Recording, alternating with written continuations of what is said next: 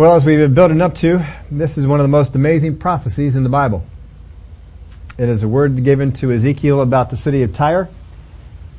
The word will consist of several of them. And the details of this prophecy will show you as we get through the details of it anyway, why it took such a spiritually mature prophet like Ezekiel in order to receive this word and deliver it. So, chapter 1, there'll be 3 chapters that are dedicated to Tyre, 4 that are dedicated to Egypt. The greatest enemies of Israel at this time, beside Babylon, are Tyre and Egypt. And this is who these prophecies are aimed against.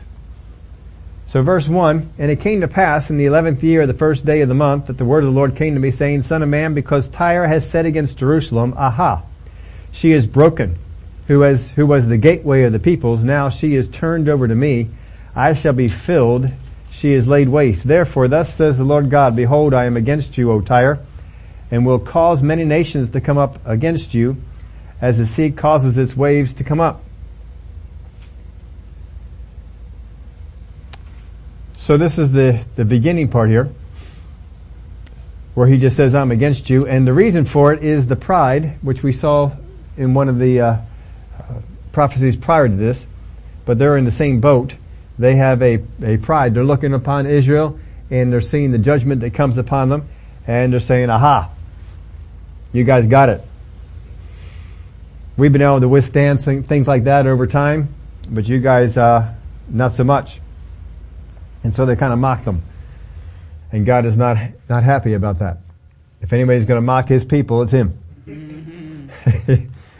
He doesn't allow for other people to come in there and to do that. Now the location of Tyre is what is now called Lebanon. It is northeast of Jerusalem and the land of Judah. Its main cities, and the main cities of Phoenicia here are Byblos, Sidon, and Tyre. Initially, Byblos was the more prominent of the cities. Around 1100 BC is when it began to turn, and Tyre became the dominant city, and Byblos became less than dominant. Around 1000 was the height of the influence and greatness of Tyre. But it was a great city from about 1100, or the greatest of the Phoenician cities from about 1100 to about the 700s, somewhere in there. They had a good history with David and Solomon. You remember David had requisitioned the cedars from the forest of Lebanon. And this was a treaty he made with the king.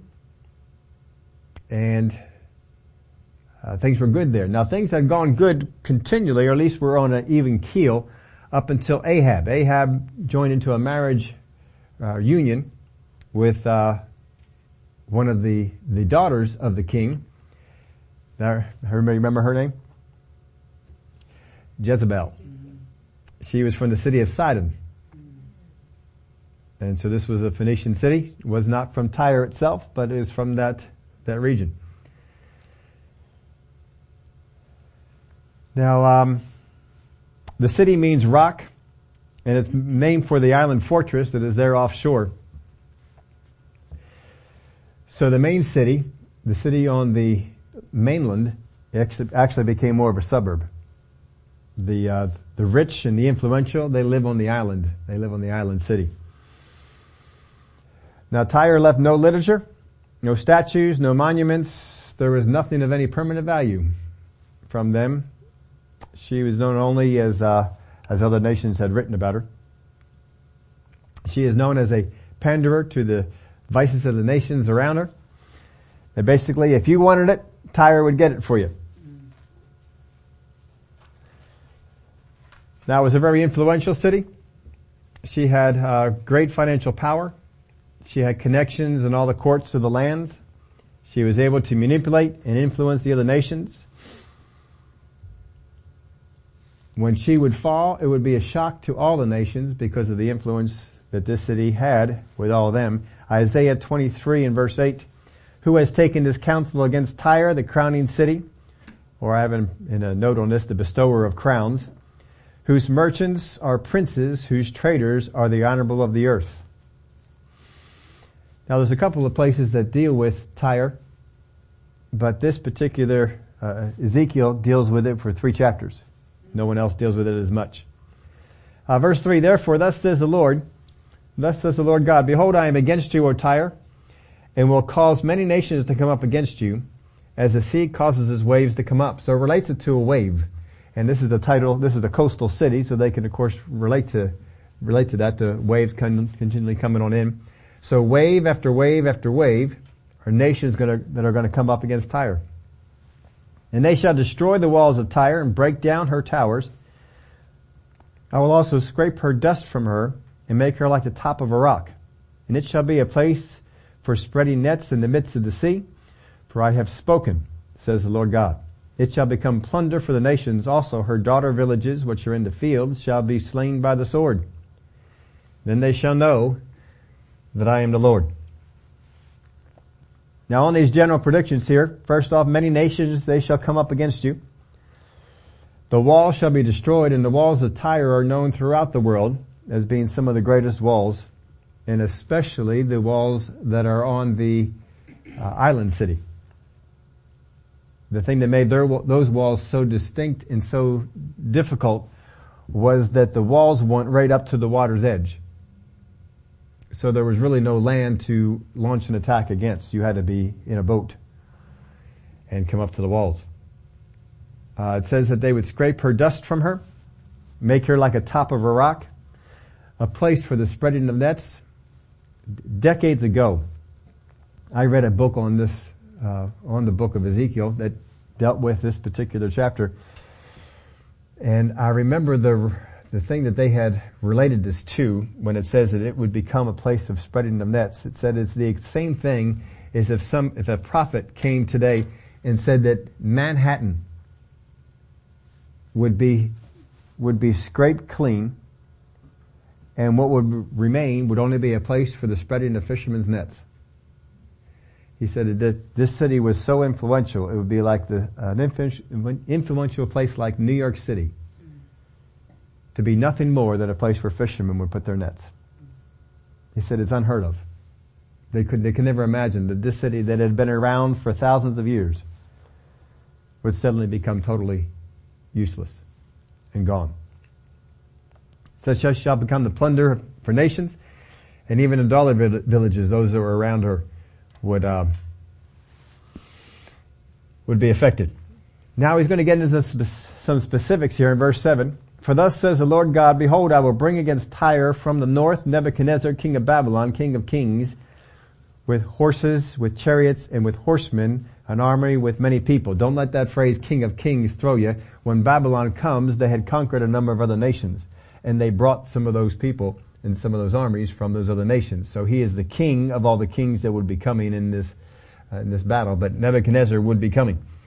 He will slay with the sword your daughter villages in the fields. He will heap up a siege mount against you, build a wall against you, and raise a defense against you.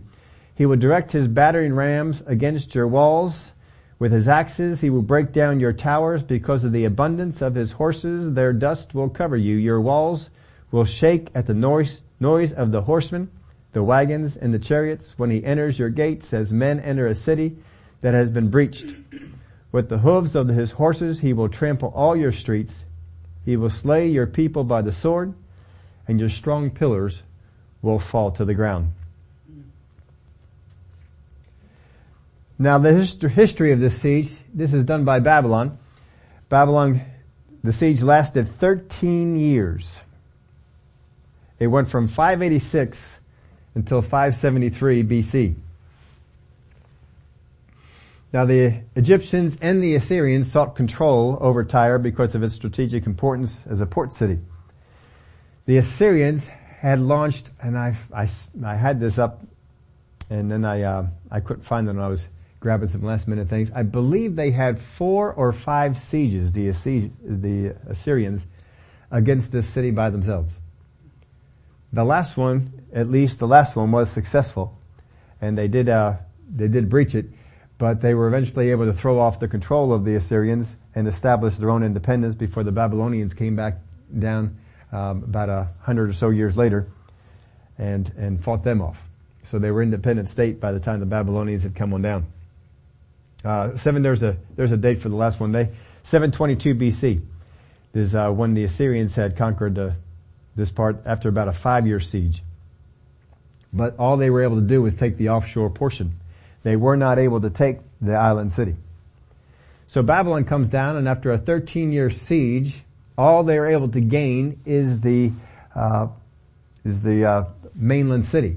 And they knocked down the walls. They breached the walls. They knocked down the walls and they destroyed the city. And to destroy the mainland city lays in ruins for the next couple hundred years. They don't try and rebuild it. They basically just stay with the island city, and they let some villages and some things like that inhabit the area of the old city. But they just left it there. They didn't try and rebuild it. They used it to get some wood and some fresh water and some things like that. But so it just fed into the main city, which was the city of Tyre. So the city of Tyre, whenever you hear that, it's the island city. It's not the mainland city. So Tyre paid tribute to Assyria, but after Assyria's power declined, Tyre rid themselves of that, and so they were once again on their own.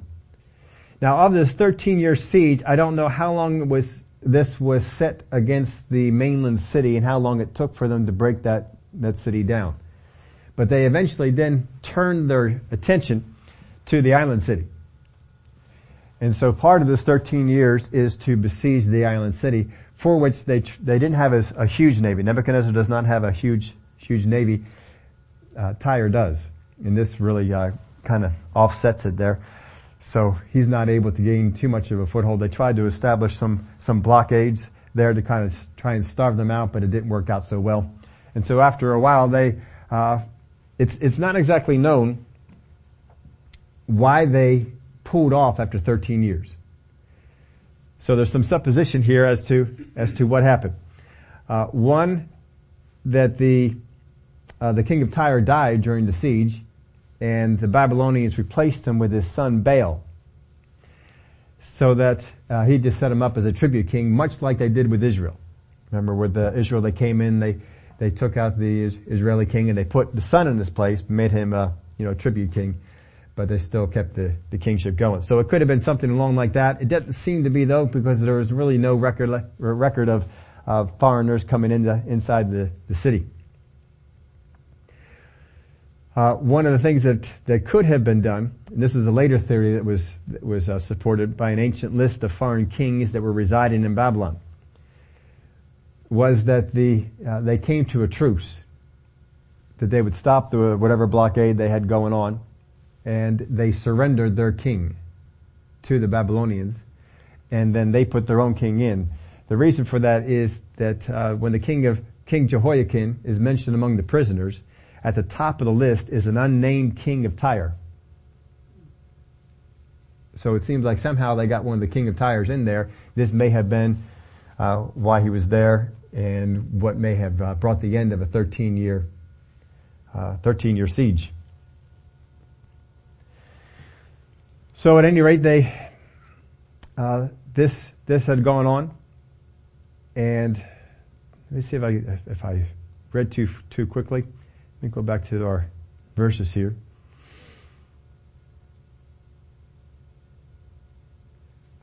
Therefore, thus says, we need to go to verse 7. That's where we need to go. For thus says the Lord God, behold, I will bring Tyre from the north, Nebuchadnezzar, king of Babylon, king of kings, with horses, with chariots, with horsemen, and army, with many people. He will slay with the sword your daughter villages in the fields. He will heap up a siege mount against you, build a wall against you, and raise a defense against you. He will direct his battering rams against your walls, and his axes will break down your towers. Because of the abundance of his horses, their dust will cover you. Your walls will shake at the noise of the horsemen, the wagons, chariots. When he enters your gates, his men enter the city. Has been breached with the hooves of his horses. He will trample all your streets, and he will slay your people with the sword. The strong pillars will fall to the ground. Now, it may be in one of the passages that are one of the outside passages that I didn't write down here, or one of the ones that's coming up. I forget which one it is. But God basically says this to Nebuchadnezzar. You put 13 years into this thing and you didn't get your money's worth out of it.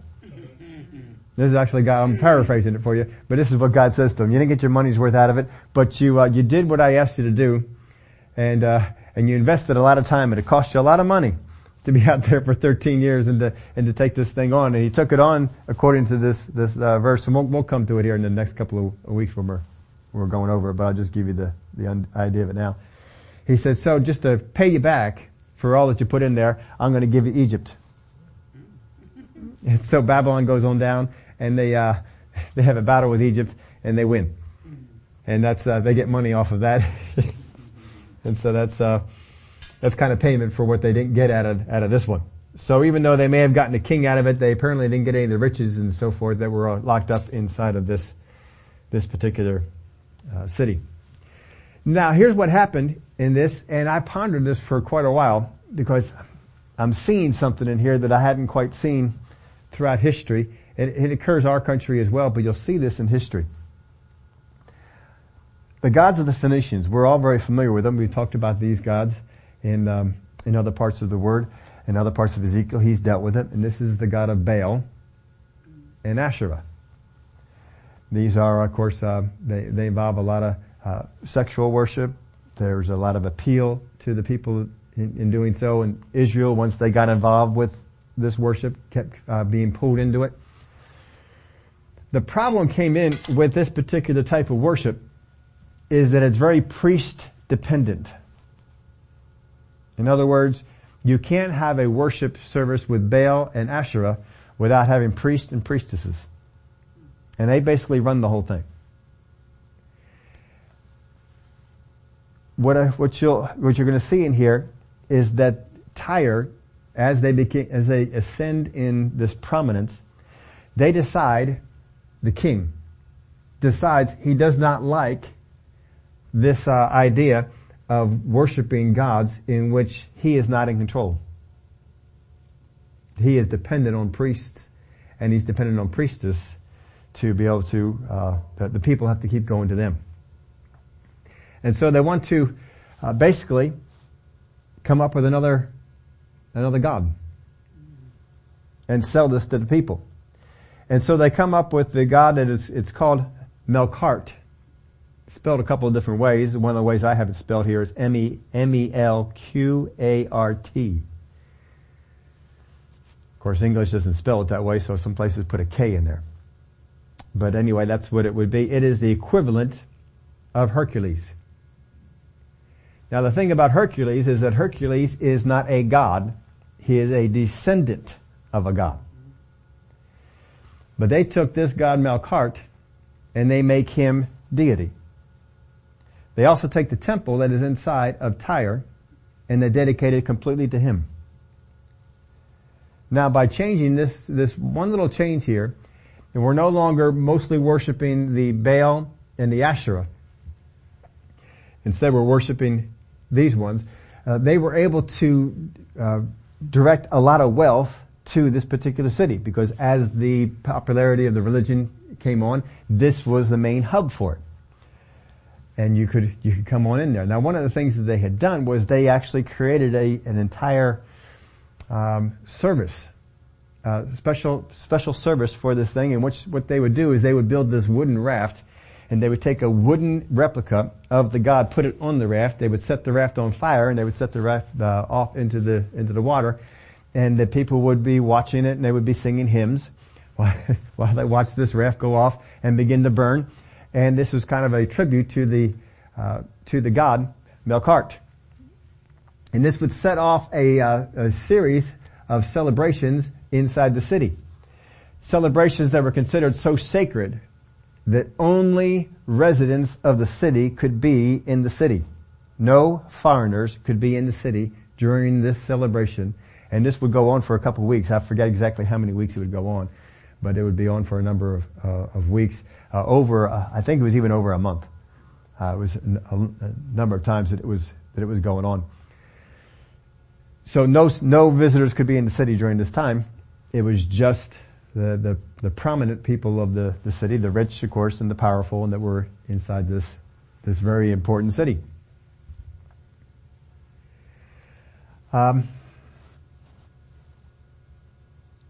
This was basically the king's decision to do this.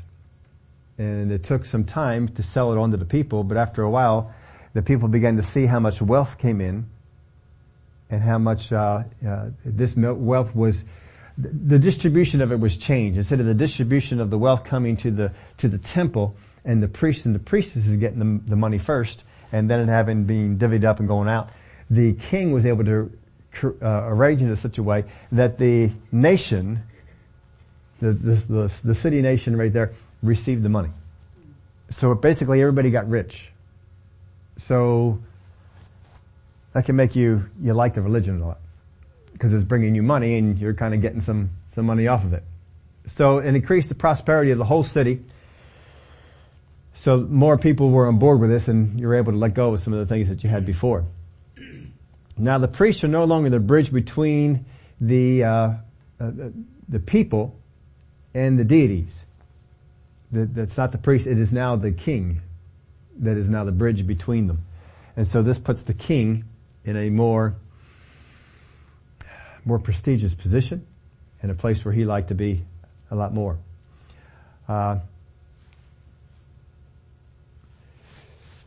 This whole ceremony that they derived for this, as much wealth as it brought into the city, actually had its hand in its demise.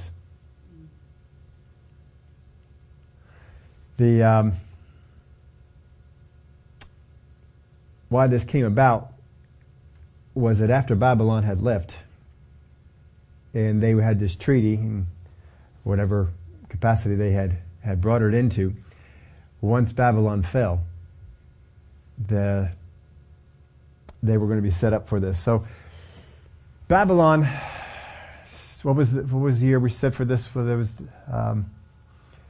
586, somewhere in that neck of the woods, 573, somewhere in there. That's where that siege fell. The next siege will not take place for about 250 years. So you got about 250 years of them not having any of this type of siege that would come about. But it would come to an end. Now we read before in the early verses where it talked about that the walls would be broken down, that the place would be a place of fishing for fishing nets, that it would be basically the stones would be scraped, the dust would be taken off, all the sort of things that would be happening to it. And that didn't occur under Babylon. When he knocked down the city, he left it. It was still there. All the boulders and all the things from the walls and from all the buildings that they knocked over, they left them there. They knock them down so that you can't build a defense city again, but it was still there. And so some of the comments and some of the commentaries that are made, some of the critics that are here, they see this as a prophecy that Babylon would come and do these things, and they see the prophecy as a failure. Because Babylon did not do these things. But they miss a word. There is one word that sets this prophecy apart. If Ezekiel does not use this one word the way he's supposed to use this one word, they could very easily look at this prophecy as a failure. Going back to verse 11, just so we get the context, it says, with the hooves of his horses, he will trample all your streets. He will slay your people by the sword, and your strong pillars will fall to the ground. During these few verses, you will see the pronoun he or him used, I believe, is a total of 9 times. When we come over to verse 12, it changes. They will plunder your riches and pillage your merchandise. Now he doesn't announce any other change than to say they. When he started this off, he prophesied first off that there would be nations that would come against them. And then he specifically mentions one, which is Nebuchadnezzar. And he speaks about some things that Nebuchadnezzar would do, but then he goes back into the they, the plural. They will plunder your riches and pillage your merchandise. They will break down your walls and destroy your pleasant houses. They will lay your stones, your timber, and your soil in the midst of the water.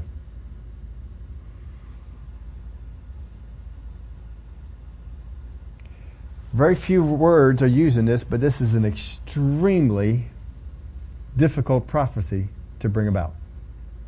What he is calling for here has never been done in the age of warfare, in the age of conquering the city. It has never been done because there's no reason to do it. It has never been done because there's no reason to waste manpower on this. In order to put this much manpower into what this verse is saying, there has to be a reason. And in thousands of years of warfare, when we've had walled cities for all these thousands of years, no one has ever done what Ezekiel is saying is going to be done. Which is why his prophecy is so hard to understand for people who don't believe in God. They will plunder your riches and pillage your merchandise. Now that's easy enough. If you're going to come and conquer a city, you're going to take the money. They will break down your walls and destroy your pleasant houses. That's no problem. People break down houses and break down walls when they attack a city all the time.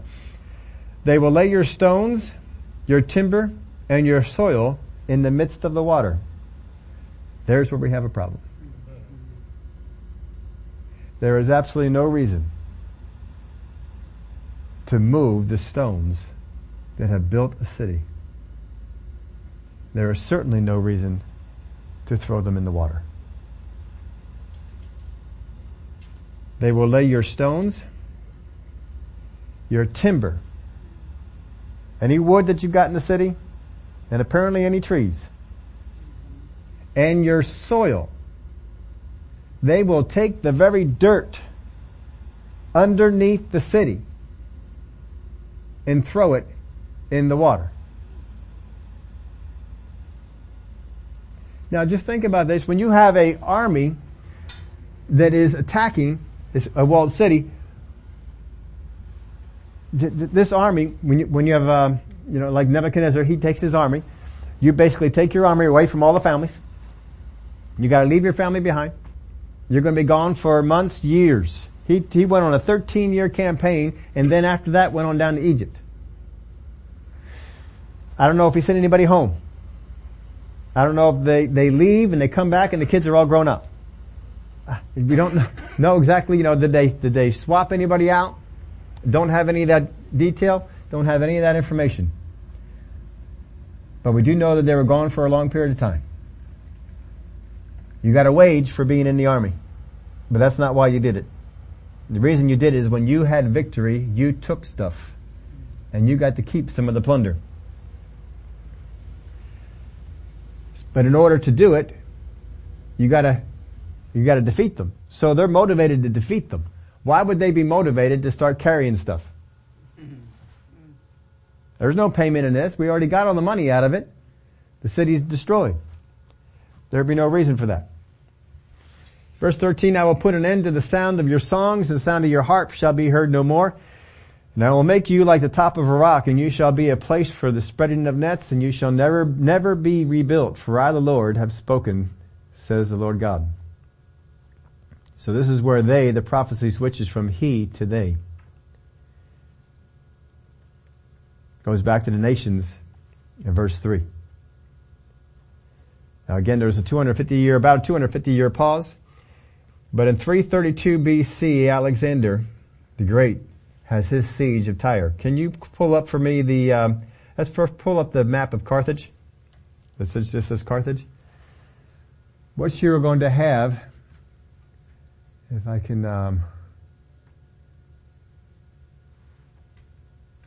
we are going to come, and Alexander is going to establish a name for himself, first off by defeating the Persians in two very significant battles that he does over in this area over in here. Once he defeats them, the Persians they head to the east. Basically, they go home and fight another day.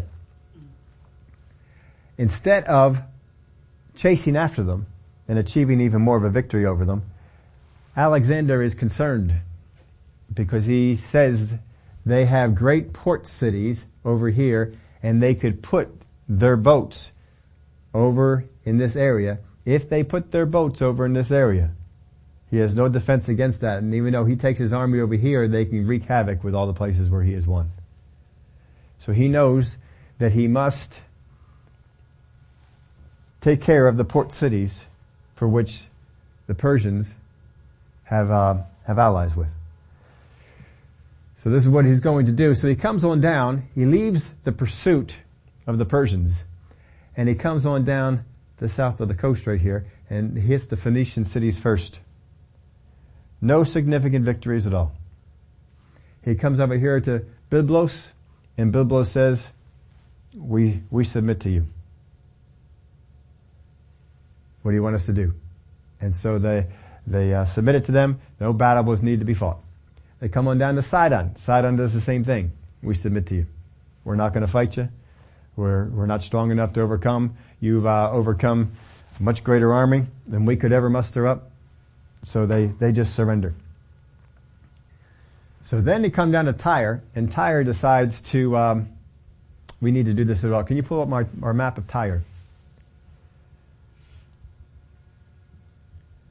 This is where they are. This is where the temple is that we told you about. So what they decide to do was they send a group of people, and they leave one of the ports. They have two very natural harbors. This is probably the best harbor in the entire area, and it's still in use today. And then they also have this one, very natural harbors. A lot of safety was in them, but they use these very extensively, and they send a group, and they come over here to the mainland, and they meet Alexander on the mainland.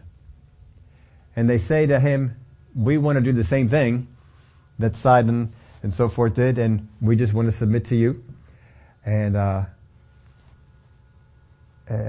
so Alexander says, that's fine, but I want to sacrifice to Marquette, because his favorite god that he served was Hercules. That's his favorite one. If you look at all the things with Alexander, he's got some kind of paraphernalia of Hercules on him, on his head, somewhere. That's just his favorite one. So he wanted to come. He said, I want to come and sacrifice in your temple. This is a deal breaker, because we are just beginning this new ceremony. Now I say new, I don't know how long it had been going on by this point. It had been going on for a while. But they had been doing this, and they were just about ready to begin that, for which time no foreigners can be in the city, and certainly no foreigners can be in the temple. But they didn't trust this man. He's a young king. They didn't trust him. They thought this was a way for him to get inside the city. And they knew what he could do with just a few people. They were not about to have that go on. So they said, no, you cannot do it. If you want, you can use the temple at the old city. He says, no, the old city won't do. So they kind of broke pattern there. And I have a quote to you from Alexander. I saw this in several different places, so I'm pretty sure that this is an accurate quote. Alexander, after being furious, he threatened to lay siege to their city, saying, you indeed, relying on your situation because you live on an island, despise this army of foot soldiers. But I will soon show you that you are on the mainland. Therefore, I want you to know that I will either enter your city or besiege it.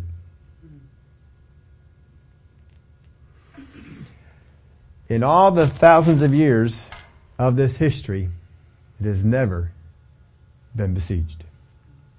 no one had ever taken this city. It had surrendered or yielded control, but it had never been taken. They thought they could never be taken. Had a little bit of pride going on with that. But no one had ever done it. Babylon came, 13 years. They couldn't get through. And other nations that had tried before, Assyria could not overcome them. So they were pretty sure that this man without a navy would not be able to do anything either. So they went back, and Alexander set out to make good on his promise. Now what had occurred was, and I don't know how much of this he knew ahead of time. He may have known this ahead of time. He may not have known it. But over in this area there was a natural shelf, sand shelf that was there that only had the water about 2 meters deep. And so what they did was they went over and they took all the stones, all the timber,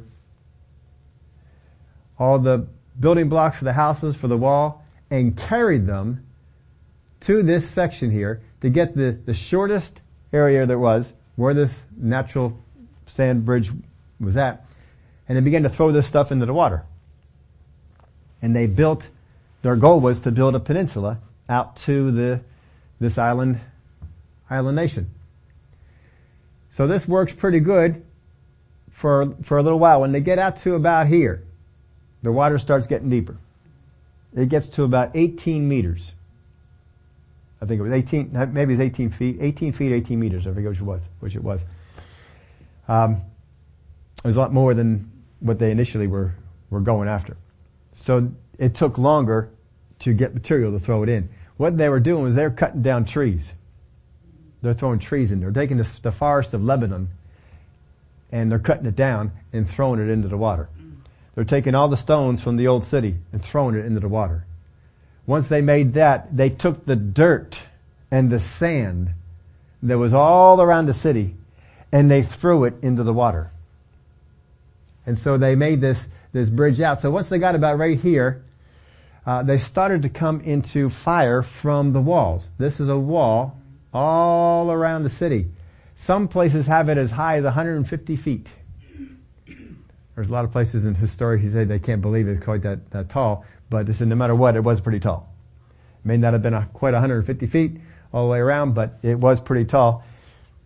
So when they started to fire upon them in order to protect the workers, what he did was he built 2 giant towers. In these towers he then put leather, and he dropped leather down so that the leather would block the fiery arrows that would come. And they could set up catapults, and they had better catapults. Alexander had better catapults than they did. They could fire bigger stuff, and they could fire it further than these guys over there in the city can. So they mount these. He inherited them from his father. His father Philip he came up with a devised invention on a catapult that was able to fire bigger and better than anything else that was out there. So he put these onto his towers, and so he's firing off of them and taking them out so that his workers can keep on going. So we're going slower, but now we're back into going again. So there was so much engineering going on inside this battle. I'm trying to remember. I kind of went over and over and over to make sure I get this down in here. So what they came up with to defend their city was they took some of their boats here and they launched them out of here, and they took an old what kind of I forget what type of a boat this was, but it hauled stuff, and they filled it with everything they could that was flammable. They put in tar, wood, all sorts of stuff, to everything that was flammable. They put a couple of guys on it, and there was no power on this thing to have it go. It was just one big one, and they had it attached with ropes to some of their other boats. And they basically sent these boats up and put this thing in between and pulled that wire so that it flung that ship out over from where they were around in here and sent it into the towers that they had. The guys on the boat, as it got closer, lit it on fire and jumped off. The thing is burning, it lands into, they weighted down the back end so that the front end would go way up into the air, and it would come up on shore and hit this and start this massive fire. So the towers that he built burned. A lot of the work that they had done on this peninsula, since it was partially wood, partially stone, it burned as well. In fact, I've looked all kinds of stuff trying to get as much detail as far as I could tell. It burned it all the way back to about there. They put the fire out. Some of the guys got burned. And this is tar and stuff like that too. And I'm not sure what the casualties were, how many they lost. But the people from Tyre were basically able to get in there, hit this, leave, and had really no casualties. And the whole time while they're trying to put the fire out, these boats that had come out, some from over here, over in this way, and some from over here, attacked them. And while they're trying to put the fire out, they're shooting them. So the casualties were high from that too. By the time it was all over and the fire was out, Alexander was discouraged. He gave thought to quitting. But he did not. He kept on going. I found one account, only one, that said that he restarted this and did it at an angle. Everything else seems to indicate that he kept on going on the same path. The one who said they changed it at an angle was to help cut down on the damage from the waves. Seemed pretty illegitimate, but I only found that one spot. But anyway, they started to remake this. Can you imagine getting all that material again? Finding all that material and doing all this. And you're doing this in the siege here, out here began in January. We have it down from, November the year before until August. But the actual part of the building of this began in about January. So from January to about August, we have victory. It is amazing. So he continues to build this out, and he built the towers again. And he put the towers back out there. And then what he did was he took some of his boats and he crafted some of them with towers on the boat. So that I think some of them were actually two boats put together with a tower on it, and they could maneuver them in the water. And so they had the towers up over here, and they could help defend their workers. And then he also devised a battering ram that he put onto a boat. And so the battering ram, what they did was they began to assault the wall all the way down in here until they could find a weak spot. So what these folks decided to do to defend against it was they took these big boulders and they threw them down by the base of the wall so that the boulders would tear up the boats. So then Alexander, he gets some cables and ties them around the boulders to yank them back. So then the people in Tyre came up with a way to get some people out there to cut the cables. And so then Alexander says, fine, we'll use chains. So he puts chains onto these to continue to drag them off, and continues his assault to work on way. Well, right down in here where you see that arrow is where they finally had a weakness. And they punched a hole in the wall. Now, I had one account that said that I know the person who led the charge into the city. There's only one man that I can find, only one man who is said to lead the charge. Alexander.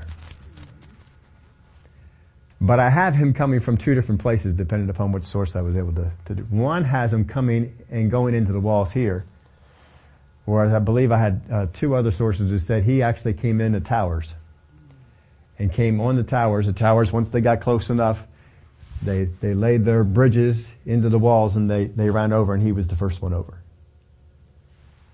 I think even if you've seen the movie about it, you've seen Alexander coming across the bridge. He's that kind of a general, and that's why his men loved him so much. Is because he didn't just say, "You guys take a risk," and he stay in the background. He would be out there in the front. So he was the first guy over. And there was another one of his leaders who was another one of the first ones over, and he took a spear as soon as he went over. He died. I forget which group he was leading. I did have that. But anyway, they move on in here, and once they penetrate the city is over. The battle's over very shortly. It does not take very long. 2,000 of the soldiers from the city of Tyre are taken and crucified on the beaches. In fact, the Romans see this as such an incredible way of dealing with your enemies that they adopted it. But Alexander put 2,000 of the soldiers, because he was so mad that they made him take it so long to get all this done. And he crucified them out there. 38,000. There were about 60,000 people.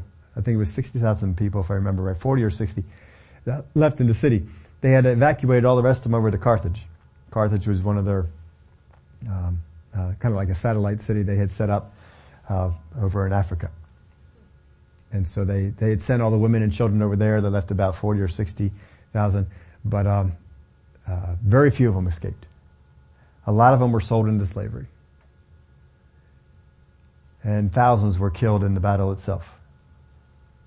The amount of men on the day of the battle, I don't know how many men died total, but on the day of the battle, when they made the insurrection into the city, 400 of Alexander's men died. Thousands on the other side.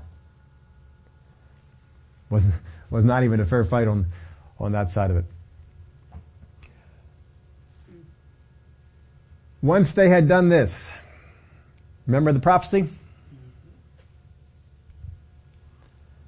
You would think, well, the prophecy has been fulfilled. We took all this stuff over here, we dumped it into the water. They didn't stop there. They were so mad at this place.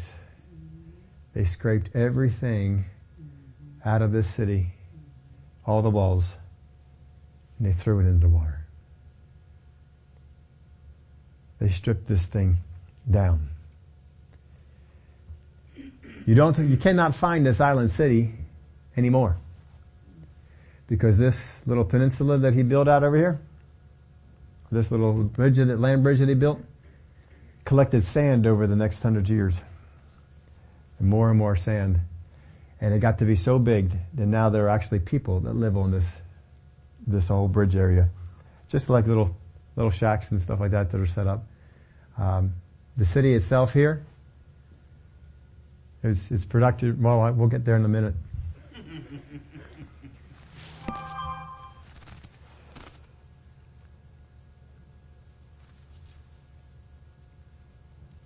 Where did we leave off on our... 14. Let me read over those verses of scriptures again just one more time. They will plunder your riches and pillage your merchandise. They will break down your walls and destroy your pleasant houses. They will lay your stones, your timber, and your soil in the midst of the water.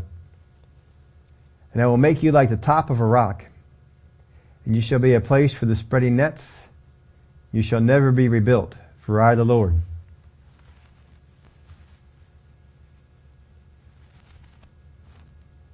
For I, the Lord, have spoken, says the Lord God.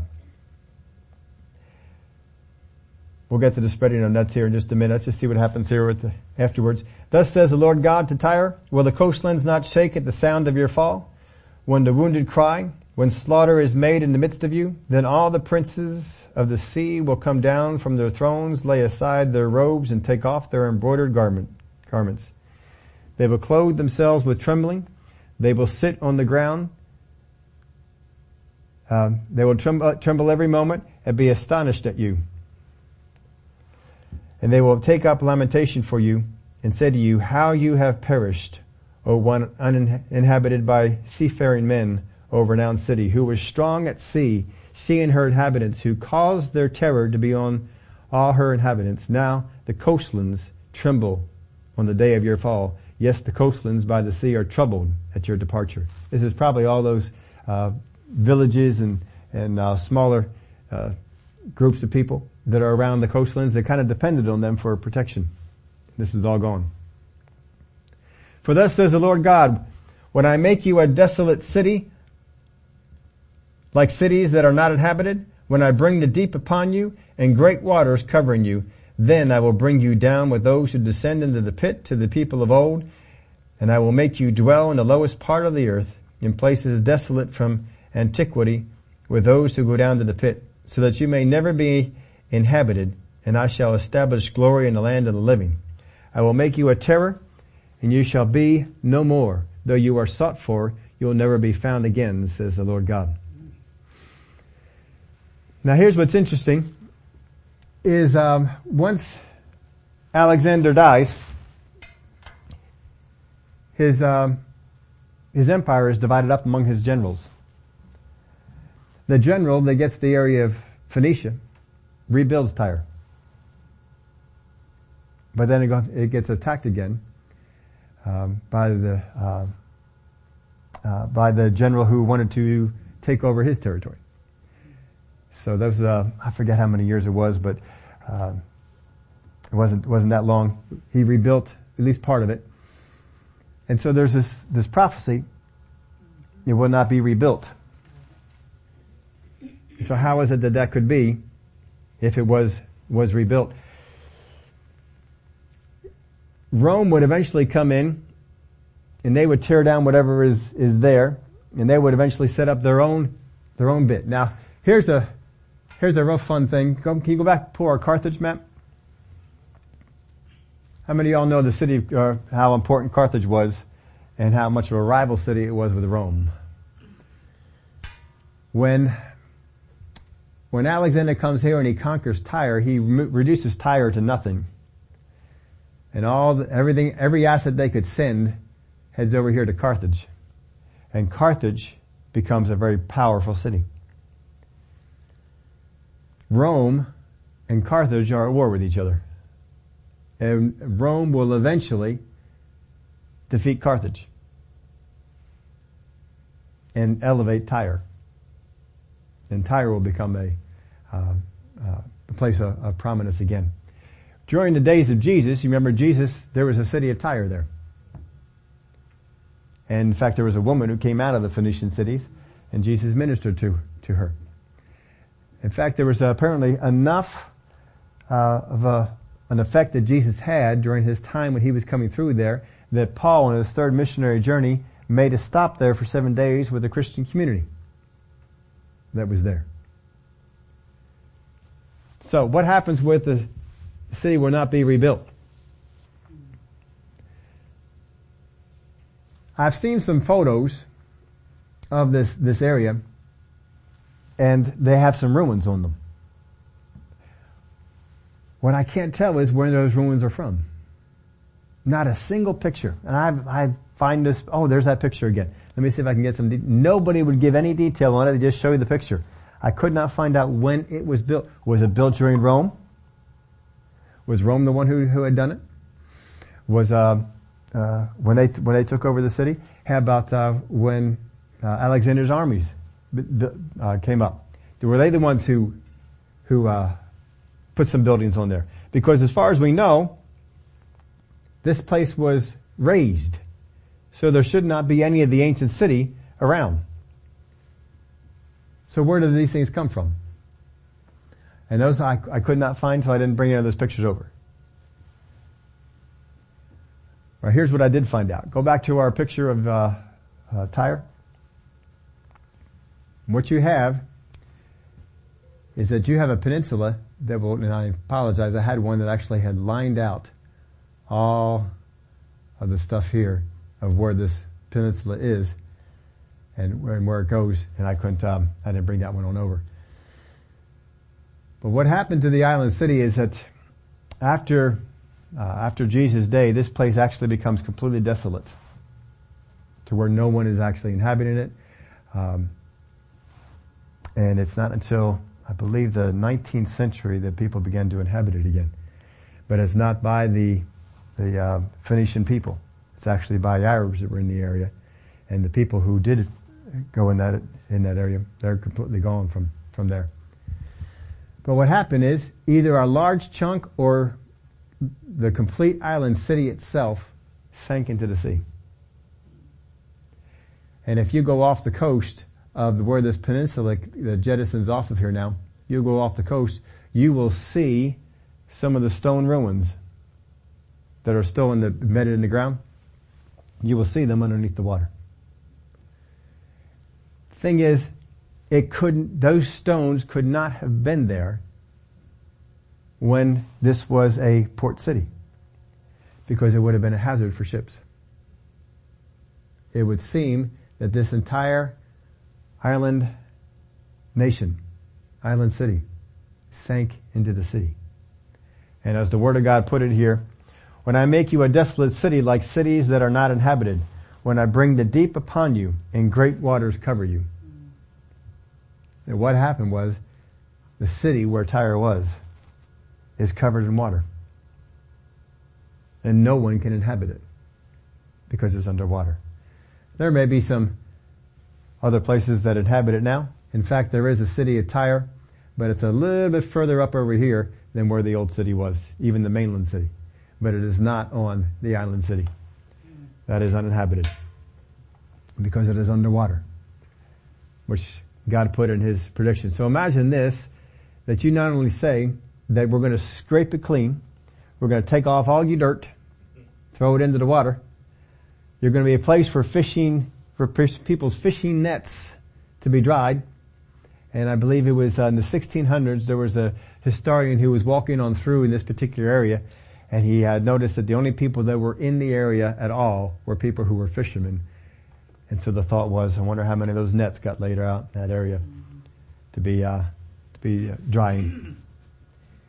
Then I will bring you down with those who descend into the pit to the people of old, and I will make you dwell in the lowest part of the earth in places desolate from antiquity, with those who go down to the pit, so that you will never be inhabited, and I shall establish glory in the land of the living. I will make you a terror, and you shall be no more. Though you are sought for, you will never be found again, says the Lord God. As far as I can tell, we can't see any of the buildings, any of the remnants of this city. It is gone. I heard in one of those places they used to put, what is the probability that these things would actually come about? And it is so astronomical. But again, it was decades ago I saw this book. There are archaeological photos of the ancient site. They show some scattered rocks around the area, but in all those areas there is no city that is built upon them. The fall of Tyre led to the rise of Carthage, and then when Carthage went down, eventually Tyre came back up again as well. Now I put all this here at the end for you. What can God trust you with? Spiritual immaturity, we've all heard that phrase, haven't we? We know there's spiritual immature, there's spiritual mature ones.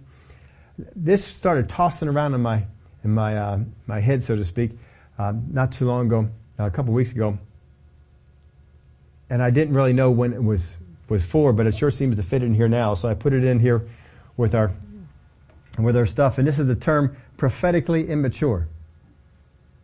Now when this was rattling around on the inside of me, I was kind of going over some of these things, and I just related it to myself. You know, when I was less mature in the things that God would speak to you about. And I would begin to think, oh yeah, God, I could see I used to do stuff like that. But this is what came to me on this, and see if you ever did anything like this. Prophetically immature, those who take what God says and repeat it with a little alteration to make themselves look good and others look poorly. Have you ever heard a word from God? And in that word, you can kind of rephrase it a little bit, and you just kind of come out of there looking just a little bit better. And the people around you, not quite as good. Because when we're immature, I can't handle things that tear me down. And when we're physically immature, don't we tear down other people around us? Prophetically mature are those that aren't moved by how others see them. Only that they are true to repeat what God said, even when it makes themselves look poor. That's where we need to get to the place where I can be so prophetically mature that God can say things to me and I can repeat it even though it makes me look bad. Even though I may say, boy, you know what? That's speaking to me. But I can still say that. Now here's the thing, God doesn't avoid the immature. Just because I may be prophetically immature and I may rephrase some things that God says to make myself look a little bit better, that doesn't mean that God stopped speaking to me or that God hasn't spoken to me because I altered it a little bit. God gives us room to grow. Aren't you glad for that? Amen. But only those who become mature can be trusted with a word like this one. God had to know that he would repeat whatever it is that he would say, whether he looked good or whether he looked bad. If God told him to say it in a certain way, he's going to say it exactly the way God said it. And he had shown him that. We pointed out to you in a number of times when he had an opportunity to change it, and he didn't change it. He stayed with it. And if he would have changed one or two words in this, it would have altered the meaning enough that God would have come under criticism for an inaccurate word. But he was able to repeat this as God gave it to him exactly the way God said. We look at some of these prophets, Isaiah, Jeremiah, Daniel. These are ones who had a maturity about them. They would repeat whatever God said. They didn't care what other people thought about them. They didn't care if it would make them rise in the kingdom or lower them in the kingdom. They didn't care if the king would think highly of them, if it would put them in prison. It didn't matter what it would do for them. All that mattered was God told me to say this, and they would say it.